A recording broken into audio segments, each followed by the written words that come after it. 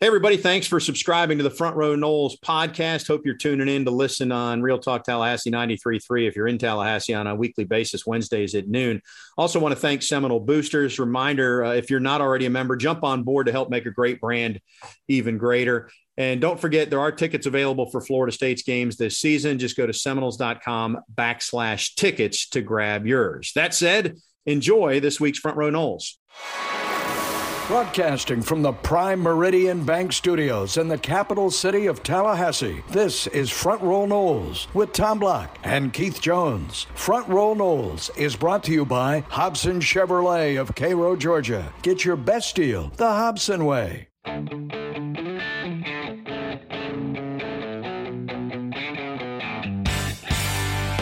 Good day, everybody. Tom and KJ back with you. Keith, I'm still fired up for the way Florida State is finishing up this season with one big one to go later this week. Won 5 of the last 7? Is that accurate? That is accurate. And another stat that our listeners probably know or knew better than I did is if that was the 5th game out of the 11 that FSU has been involved in a 3-point or less contest, and they are 3-2 in those contests. 2 big wins back-to-back. This one was really a dominant win, more dominant than what the final score suggested. We already rehashed that on Saturday, so I don't know that we need to go into that again. We can turn the page and get ready for Gator Week, and we're going to have Bob Ferrante join us in our next segment. Then we'll get a Gator expert for the segment after that to kind of really address 2 questions. 1, what does he expect from Florida this week? And 2, who's going to be the next head football coach at Florida? Let me ask you, Keith, what do you expect from UF this week? They got an interim coach. 3 coaches now have been fired, head coach and the OL coach and the defensive coordinator a couple weeks back. My first thought when I heard of Mullen's dismissal was about 13 years ago, when Florida came to Tallahassee, played at Doak Campbell Stadium with Ron Zook in his final game. Now, as I understand it, Coach Mullen will not be on the sideline Saturday. But Zook had been dismissed and was allowed to coach the last game. And if I have my numbers correct, what was also disappointing, obviously the Gators won, but was also disappointing is that's the game in which we dedicated Bobby Bowden Field. So those were the thoughts that came to my mind. It might be some form of a rallying cry or motivation for the Gators. I'm hoping by Saturday I get over that. Thanks for bringing up that memory, Keith. I appreciate that. I'm good for something, not just much of nothing. I think that is the question is, will Florida show up? They didn't show up against Missouri. They didn't show up against Samford, even though they won. They didn't show up against South Carolina. And now that Mullen is gone, will they show up? Will they have some pride? I think they will show up, at least initially, as I've talked about. Now, we'll see. If things go well for them early on, then maybe they hang in there. If Florida State gets out to a lead like it has the last couple of weeks, I'm not so sure they hang in there. One thing that the Gators do have going for them, again, if my numbers are correct, is they have, I believe, 24 departing seniors. That's a big group. That's a large number of kids that have been there 4 or 5 and maybe some cases 6 years because of COVID. And there is, regardless of your record and whether you want to give your opponent credit for anything, there is that old thing called intestinal fortitude, where this is your last game on this field. And if you're an underclassman, you want to send your seniors out on a high note.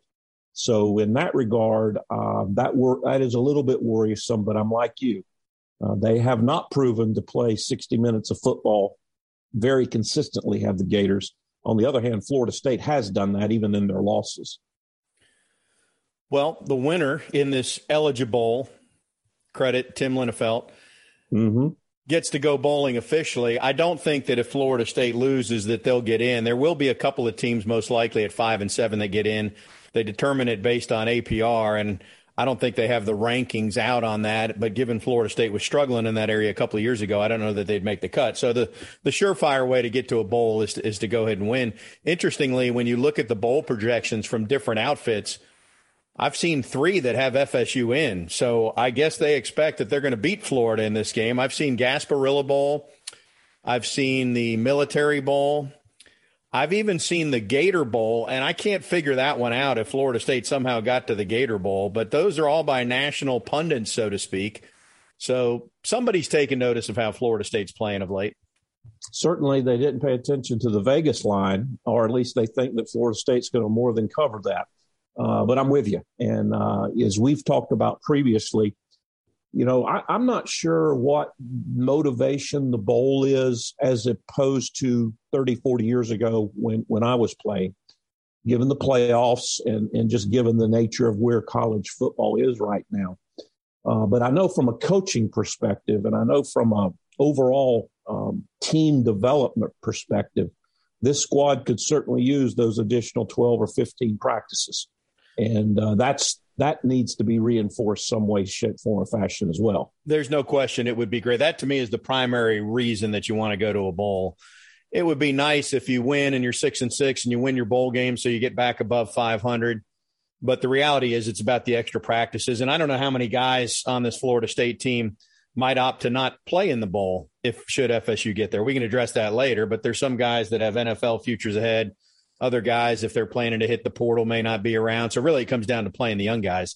The key, though, is you got to – and Keith, any favorite memory you'd like to share other than the fact that your class was the first one to go 4-0 against the Gators? Well, our listeners have heard me talk about that way too much, and they've also heard me talk about my 2 interceptions in the fourth quarter against Florida. Oops, wait, I wasn't supposed to say that. I think the biggest thing about the Florida rivalry, Tom, is that most of these kids know most of those kids. And certainly, when I see Yancey Sutton here in Tallahassee, and he has the opportunity to walk up behind me and say, "Go Gators," and I turn around and I'm able to shake his hand and give him a big hug. We were, fierce competitors against each other. Now, we were both on defense, so we didn't face each other, squared up. But then on Sunday nights when I watch Chris Collinsworth doing ball games with Al Michaels, and I see this and I see that and I see the other, as you get older, you mellow a little bit. But during the time, and for the kids that are playing right now, that's the enemy. You don't like them. You'll worry about developing and maintaining relationships later. And, I've enjoyed my time with Scott Brantley and others. And that's what I'll take away. That's not a real good during the day memory, but that's what this rivalry can lead to, is some very, very good relationships. And the rivalry gets renewed on Saturday at 12 noon. We will dive deeper into this matchup when our Osceola insider Bob Ferrante joins us right after this. Stay with us here on Front Row Noles. Front Row Noles is presented by Hobson Chevrolet of Cairo, Georgia. Get your best deal the Hobson way. Now back to Tom and Keith. Back on Front Row Noles, pleased to open up that Earl Bacon Agency hotline. The Earl Bacon Agency, ensuring your future together. And we welcome our Osceola insider, Bob Ferrante, who joins us. Bob, how are you, sir? Doing well, guys. Hope you're doing well and pre-gaming for the turkey and the sides and desserts, and get ready for a good weekend of football. Have you looked at us, Bob? We're always pre-gaming for the turkey and the sides. I'm ready. I know you guys are. Yeah. What little radio tip for broadcasters: when you have a microphone, it sounds better if you hold it. So I'll just hold it now. Keith was trying to do sign language over the Zoom. Keith, I thought you were faking the fork, like you were practicing eating or something. I'm like, what is he doing? Anyway, we've been doing this way too long, Tommy, because after you got past that, you knew exactly what I was doing. I did. I was like, this is like a game we play it's a family game. This is charades. Sounds like microphone. Okay, I got it. All right, Bob, now that we're past that, what do you think? FSU, Florida, the $1 million question that Keith and I already kicked around is Florida going to show up or not? Yeah, I think it's an interesting debate. Is a team that's been on the ropes all year, a team that has seen coaches dismissed, fired, whatever, in the last few weeks, and now the head coach gone. Do they have the emotion? I mean, this is mentally more challenging than physically. I think for a lot of guys who are trying to figure out, are they able to put it together, to compartmentalize everything that's going on off the field and just put it together on the practice field day after day and be ready for Saturday. And you almost feel like if Florida State jumps on the Gators early and gets what will be a smaller Florida crowd kind of out of it, you feel like the enthusiasm in the Gators will be kind of taken out of things. So I think a huge key is Florida State do what you do, run, get after the quarterback, play your game and not worry about a lot of the other things. But I think if Florida State gets out to an early lead, this one could look really good for the Seminoles throughout the afternoon. Bob, with everything that's going on down in Gainesville off the field relative to coaches, as you mentioned, and that type of thing, we talk about rivalry games and we say that you throw the book out and don't worry about the statistics. How relevant is that process when all that other stuff is going on becomes a question, I think, doesn't it? Yeah, it's been a weird rivalry. I think, I don't know what this means, if anything, but I was looking back through some scores, and we've always seen closer Florida-Miami games through these last few years and historically. And lately, the Florida State-Florida game hasn't really been close. We've seen a lot of double-digit spreads between the two teams. I don't think there's been a game within a touchdown since 2014. It seems like one team's been really good, one team's not been so good. One team's had something to fight for and another not much at all. It's been just a really weird kind of end-of-season rivalry where I think in this case, Florida State all of a sudden is feeling really, really good about where they are, and not just a chance to, win a state title, get to a bowl game, but it just feels like the confidence and momentum is riding really strong behind Florida State. And I think these guys are just really fired up to keep it going. I do think there's going to be enthusiasm for getting to another game. Mike Norvell doesn't call it a bowl game, but he calls it getting another one. I think they want to have an opportunity to be together through December and have some more weeks together as a team.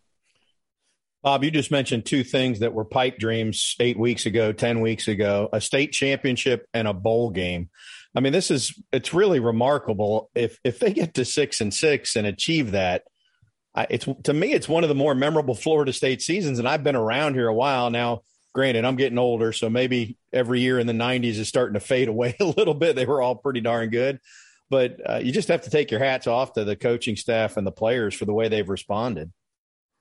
Yeah, the coaching, the leadership, I think the guys have fought and they've bought in. And, when you're 0-4, it can go south in a hurry. And I think if maybe that Syracuse game doesn't go right, with that big stop on the goal line, if some key plays don't just go the right way, you can see leadership maybe saying, okay, this isn't working out, and we're just going to kind of play through it and get to the NFL.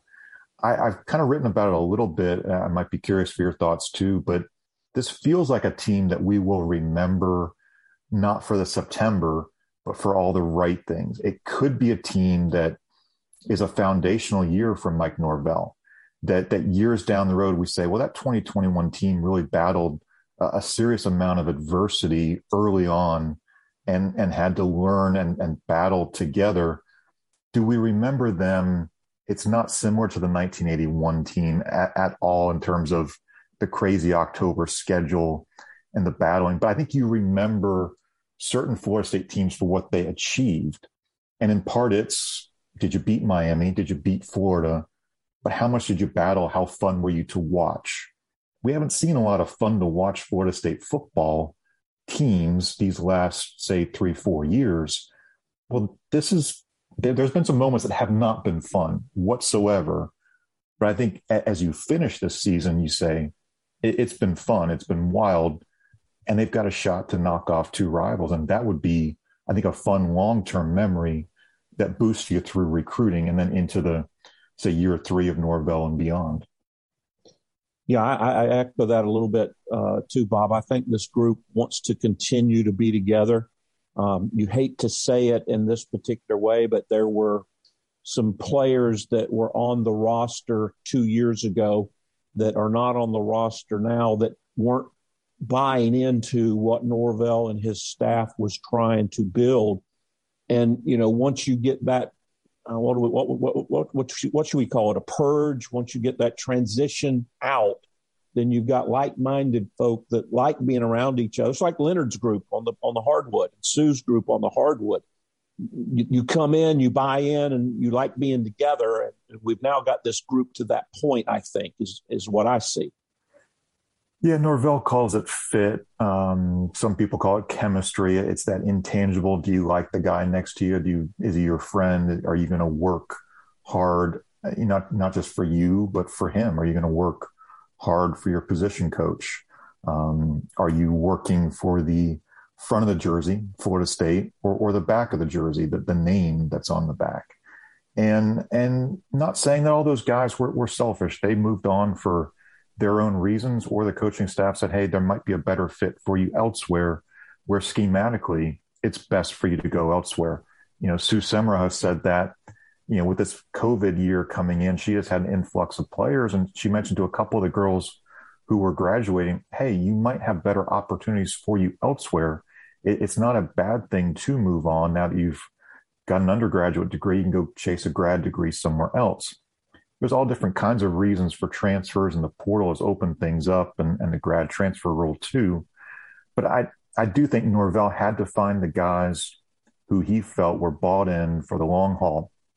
Again, whether you're freshman, sophomore, junior, transfer guys. But it's been pretty incredible how well they hit on the portal too. I mean, there have been some portal, I won't say busts, they just haven't panned out yet. But there have been some success stories, guys like Jermaine Johnson and Keir Thomas, incredible contributions from guys who, Jermaine Johnson's probably going to be the ACC Defensive Player of the Year, if not one of the top vote getters. And Keir Thomas, the way he's come on in the second half, looks like a first team or second team type of all ACC guy. So they've found the right guys, the right personalities and fits and leadership, as much as they've also been looking for production. You could almost run through all the portal guys and say they were worth it. I mean, Jamie Robinson's on that list. Last week, McClellan had to play when Robinson went out of the game. Say what you want about Parchment, but that 1 4th and 14 catch, check Dylan Gibbons is in the portal. Mackenzie Milton, I know what he looked like on the field, but he certainly has been a good guy behind the scenes.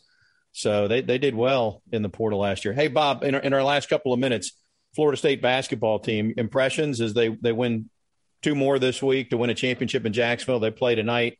They'll get a win tonight over BU, I'm sure. But general thoughts on what you've seen through the first 5 games. We felt like there were going to be some stumbling, some growing pains early with this team, just because you're mixing in so many newcomers, transfers, freshmen, all that.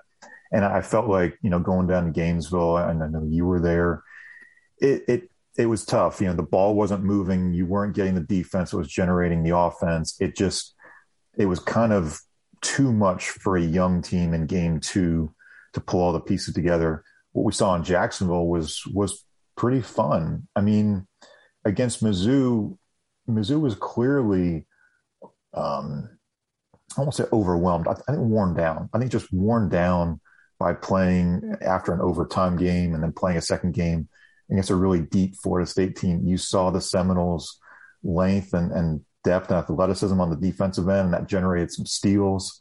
You get some quick and easy buckets out there in transition. And it was an entertaining game, even though it was by no means close. It was such a fun display of getting to see the full depth of the roster. We got to see some of the 7-footers we hadn't seen much of. So they're kind of trying to figure out just how much they can trust, I think, in part, some of these 7-footers, because you can't live long-term with Malik Osborne as the 5. You have to find, is it Tenor Nagam? Is it Quincy Ballard? How do you make it work with these different rotations? And, we're still kind of seeing the early part of that. How does Leonard Hamilton figure out all the pieces? Bob, the one criticism, and I'll give credit to my my co-host, Tom Block, because he brought it up, but as we close, getting used to playing in Leonard's motion offense in the half court, that's still a work in progress. The ball really has to move, and I think we've seen at times it hasn't. It's gotten stuck, or guys have been passive and not wanting to take the aggressive shots. And at times we've seen Raekwon Evans just hasn't done it well enough. And at times he's been really good and really assertive. the ball has to move, but to a certain point, you can't just let the shot clock go all the way down and then hope that somebody's going to find an open shot or make a contested three. It has to be moving really, really well. And I think we've seen it better in Jacksonville. So I think that's a positive as we're going through the schedule here. He is our Osceola insider, Bob Ferrante. Bob, have a happy Thanksgiving this week, and we'll see you down in Gainesville. Take care. All right, we'll be back to get the Gator side of the ledger right after this. Front Row Knowles is presented by Hobson Chevrolet of Cairo, Georgia. Get your best deal the Hobson way. Now back to Tom and Keith.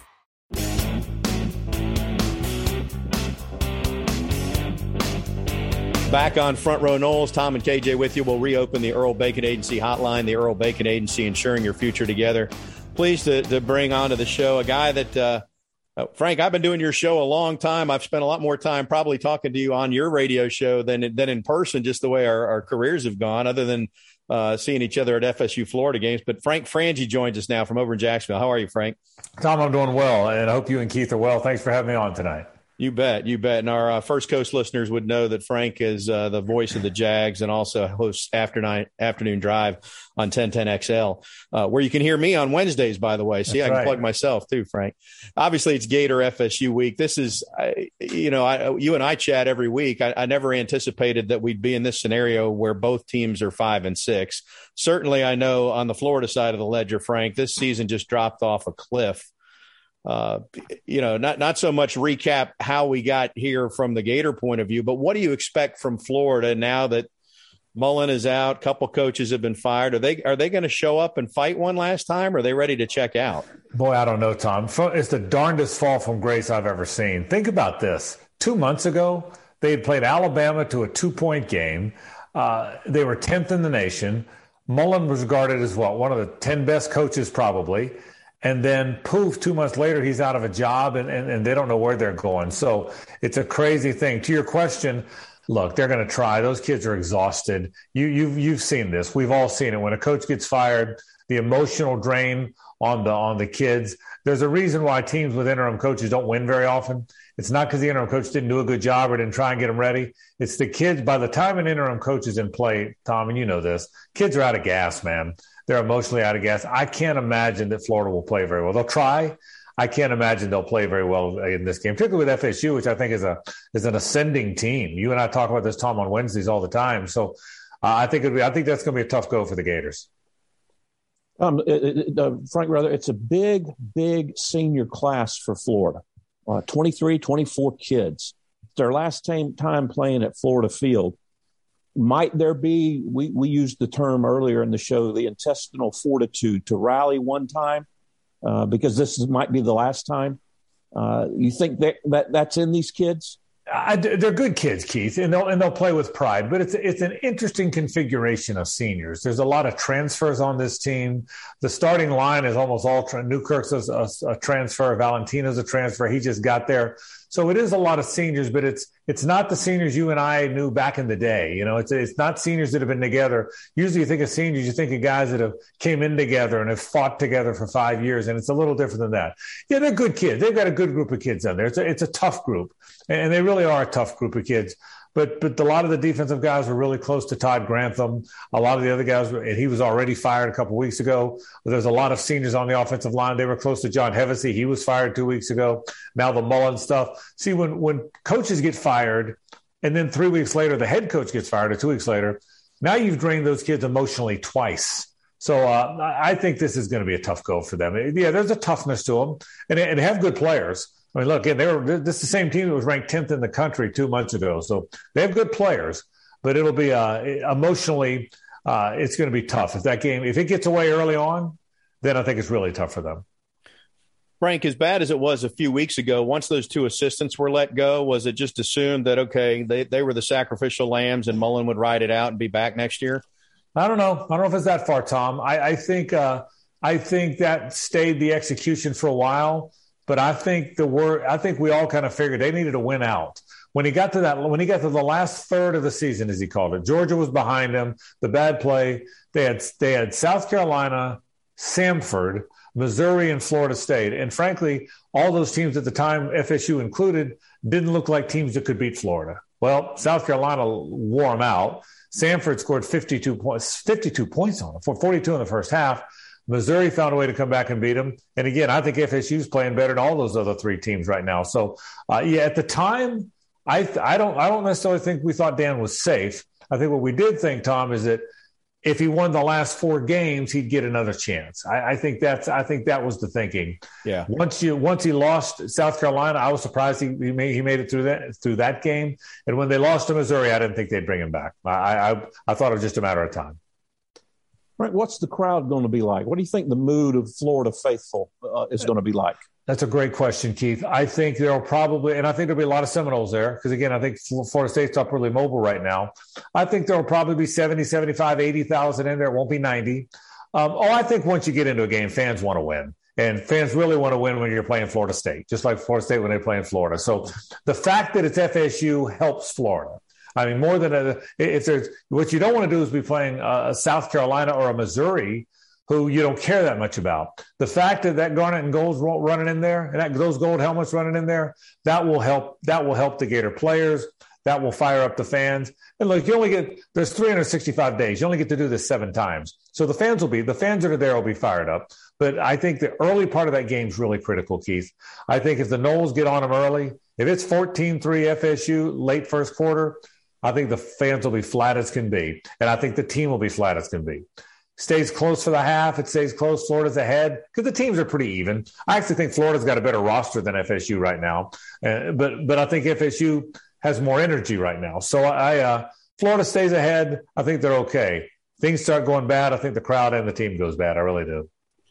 Talking with Frank Frangie. We'll go big picture here in a moment. And in transparency, we're having this conversation on Tuesday evening. I'm starting to hear, are there quarterback questions? Is Emory Jones dinged this week? Where's Florida going to be on the quarterback side of the ledger? Boy, your guess, Tom, is as good as anybody's. That's been the hardest thing to figure out for all of us around here. I think Emory Jones is going to play. Anthony Richardson is healthy. Emory's going to start the game. You never know what a interim coach is going to do. But interim coaches, and you saw this with Odell, interim coaches don't usually go in there and make massive changes. That almost feels like it's disrespectful to the head coach that hired him, So they'll make a few changes. I think Emory Jones will be the quarterback. I think you'll see both guys. Gator fans are dying to see this guy, Anthony Richardson, because he looks generational, but there's so many things he doesn't understand yet. My guess is Emory will start the game, Tom. My guess is you'll see Anthony Richardson very early in the game. Mullen was committed. That's one thing that is different. Mullen was committed to Emory the whole time, and now Mullen's gone. So I think you'll see Emory start the game. I'd be surprised if you don't see a good bit of both quarterbacks this game. Also in the big picture, Frank, what do you think the timeline is for Florida to get a new coach or replacement in? Quick, or will they wait? Boy, Keith, that's the question, isn't it? They want it to be really quick. There's a signing day in December now, so they want it to happen really quickly. My guess is within a week and a half, they'll have a coach. The question is number one, you hear the names. I do believe, from what I'm told from somebody that's close to him, Stoops hasn't completely said no if they're interested in him. But at the end of the day, Bob Stoops probably isn't getting back into it.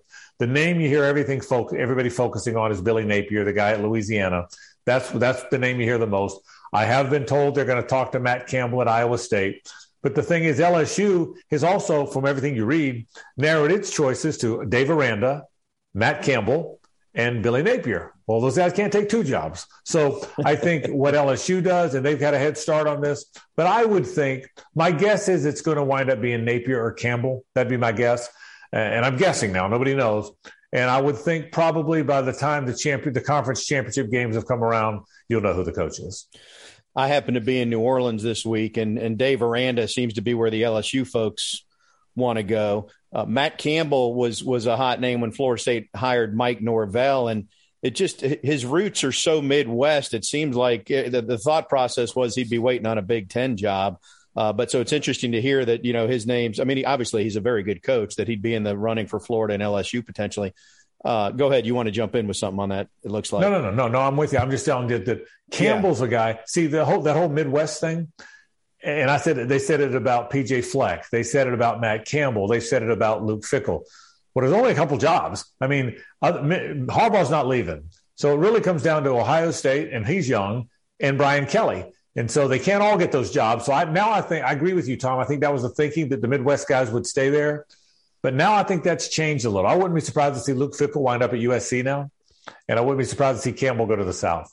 The flip side is they're all paid so much they don't have to switch jobs, but the ego comes into play. They want to be someplace they can win. I get it. So two names you didn't mention are two names that Miami seems to be interested in, if in fact they part ways with Manny Diaz, but that would be Lane Kiffin and then Cristobal. Is there any interest at all in either of those from the Florida's point of view? I would be surprised, just as me personally, Tom, if either of those guys are in play. If Cristobal comes back to the state of Florida, I think he's going to wind up at Miami. He's from Miami. He played there. He won a national championship there. And there's some talk that Gino Torretta could get that AD job. He is in play. He's a very successful person in private business. He still lives down there. He won the Heisman there. He's a really smart guy. There's talk that he could wind up as the AD. If he does, I think he's probably going to make a change with Manny. It'd be my guess. And he and Cristobal played together. They were on the same. They came in together. They're the same national championship team together. So for me, I think if Cristobal comes back to the state, Tom, it's going to be Miami. And I think that's what the Florida people think. Again, unless there's something we don't realize. Here's the deal with Kiffin. Florida's had 7 years of quirky, Tom. McElwain was quirky. Mullen was quirky. Great coaches, great offensive minds, but quirky. I think they want a normal guy. As the FSU guys, we hadn't noticed that, Frank. I think they want normal. I'm not kidding about that. I think culture matters. It really mattered to Jeremy Foley. I think it matters to Scott Strickland. I think they'd like to get away from quirky. I really do, and get back to normal. Which is why, in my opinion only, I don't sense Lane Kiffin's going to be in play for that job. I just don't. Frank, the one thing as we wrap up here that is interesting to me, you mentioned Cristobal going to Miami, Diaz at Miami. Florida, is there a Florida guy that's a long shot that already understands the culture because he played there and could come back and be like a Kirby Smart going to Georgia? Yeah, not this time around, Keith. There's not. I mean, Kerwin Bell 10 years ago looked like he might be that guy. Great player at Florida. He was at Jacksonville here coaching when they had football. Now he's at Western Carolina. But when he went to USF under Charlie Strong, it didn't go so well. People have talked about Charlie Strong, who didn't go to Florida but coached there a number of years and certainly knows where the bodies are buried for sure. But I don't think so. I think in this current cycle, I don't see a Florida guy in play here. I'm telling you, I would be a little bit surprised if it's not Napier or Campbell. Now, with a possible exception of Bob Stoops, if he's interested. I've heard Dan Quinn's name, the defensive coordinator with the Cowboys, a former Falcons head coach. That would surprise me a little bit, but and no one on the inside's told me that. I've just read it on wherever. And he certainly has coached there. So Charlie Strong and Quinn have coached there. But as far as a Gator that played there, I don't see that. I'd be surprised, Keith. I'll tell you what, if I had a pro coaching job, I don't think I'd jump back to college and deal with recruiting, but that's just me. Totally agree. I hear you. In the portal and NIL and who knows what's next. 100% agree. If you hire Billy Napier, Frank, that's a former FSU assistant. He had like 42 glorious days on Jimbo's staff. I met him in February, and by March, he was gone before spring practice even started. I forget if that's when he went to Clemson or Alabama, but that was his tenure in Tallahassee. I didn't even know that. I didn't realize he was there. What I did know is it's literally probably not on his LinkedIn, but he was on staff. I know because I hosted the signing day event with Jimbo, and they introduced the assistants, and he had just gotten on staff, and he literally was there 3 weeks or something and then got a better offer. I didn't know that. I did know that he went with McElwain. When Dabo fired him, because we've all been reading about the guy. I didn't know any of this until this last couple of weeks. Yeah. So when Dabo fired him, he went to Alabama as an analyst, and then went with McElwain as his right-hand guy to Colorado State before Nick hired him back. Now, Florida people aren't talking about that, by the way. No one wants to talk about the connection to McElwain. And so, but he was connected to McElwain for a while, so it'll be interesting to see what happens. Hey, Frank, great insight. It's good to catch up, and we appreciate it. Fellas, anytime. Thanks for having me on. Y'all be good. Hey, stay with us. More Front Row Noles right after this. Front Row Noles is presented by Hobson Chevrolet of Cairo, Georgia. Get your best deal the Hobson way. Now back to Tom and Keith.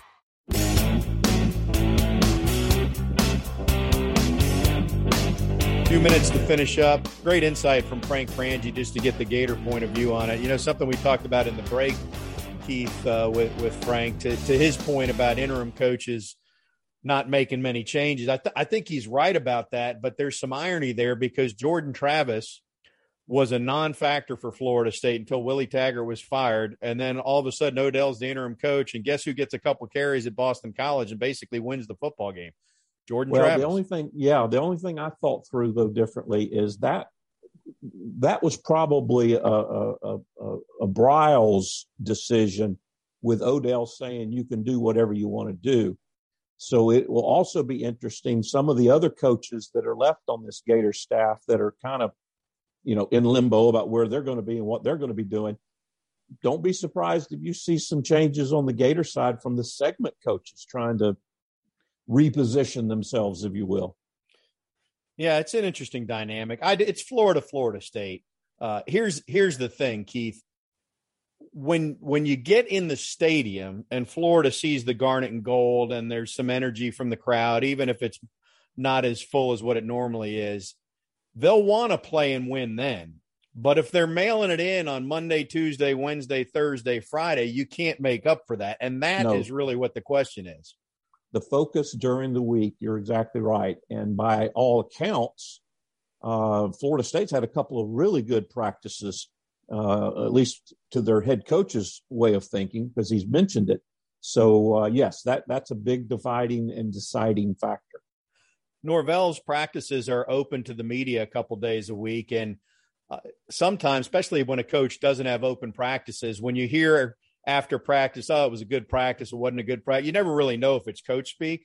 But because there's media there, and we've heard it more and more recently, the last month or so, the last few weeks, there's been more times after practice than not when Norvell says this was one of our best practices. I mean, this team has learned how to work over the course of the season, because it's not lip service when he says it, because the media is there and they would know if he was fabricating that info. We talk about it a lot. And even when we were not playing well, you and I would make the comment, or at least I would, about, it's above the shoulders. That part's very fixable. Well, this team above the shoulders has bought into the climb, as Coach Norvell calls it. And that sure makes practice a lot better. It makes practice a lot more enjoyable, because the coaches are in a much better mood, and it helps you get prepared quicker and more thoroughly for a ball game.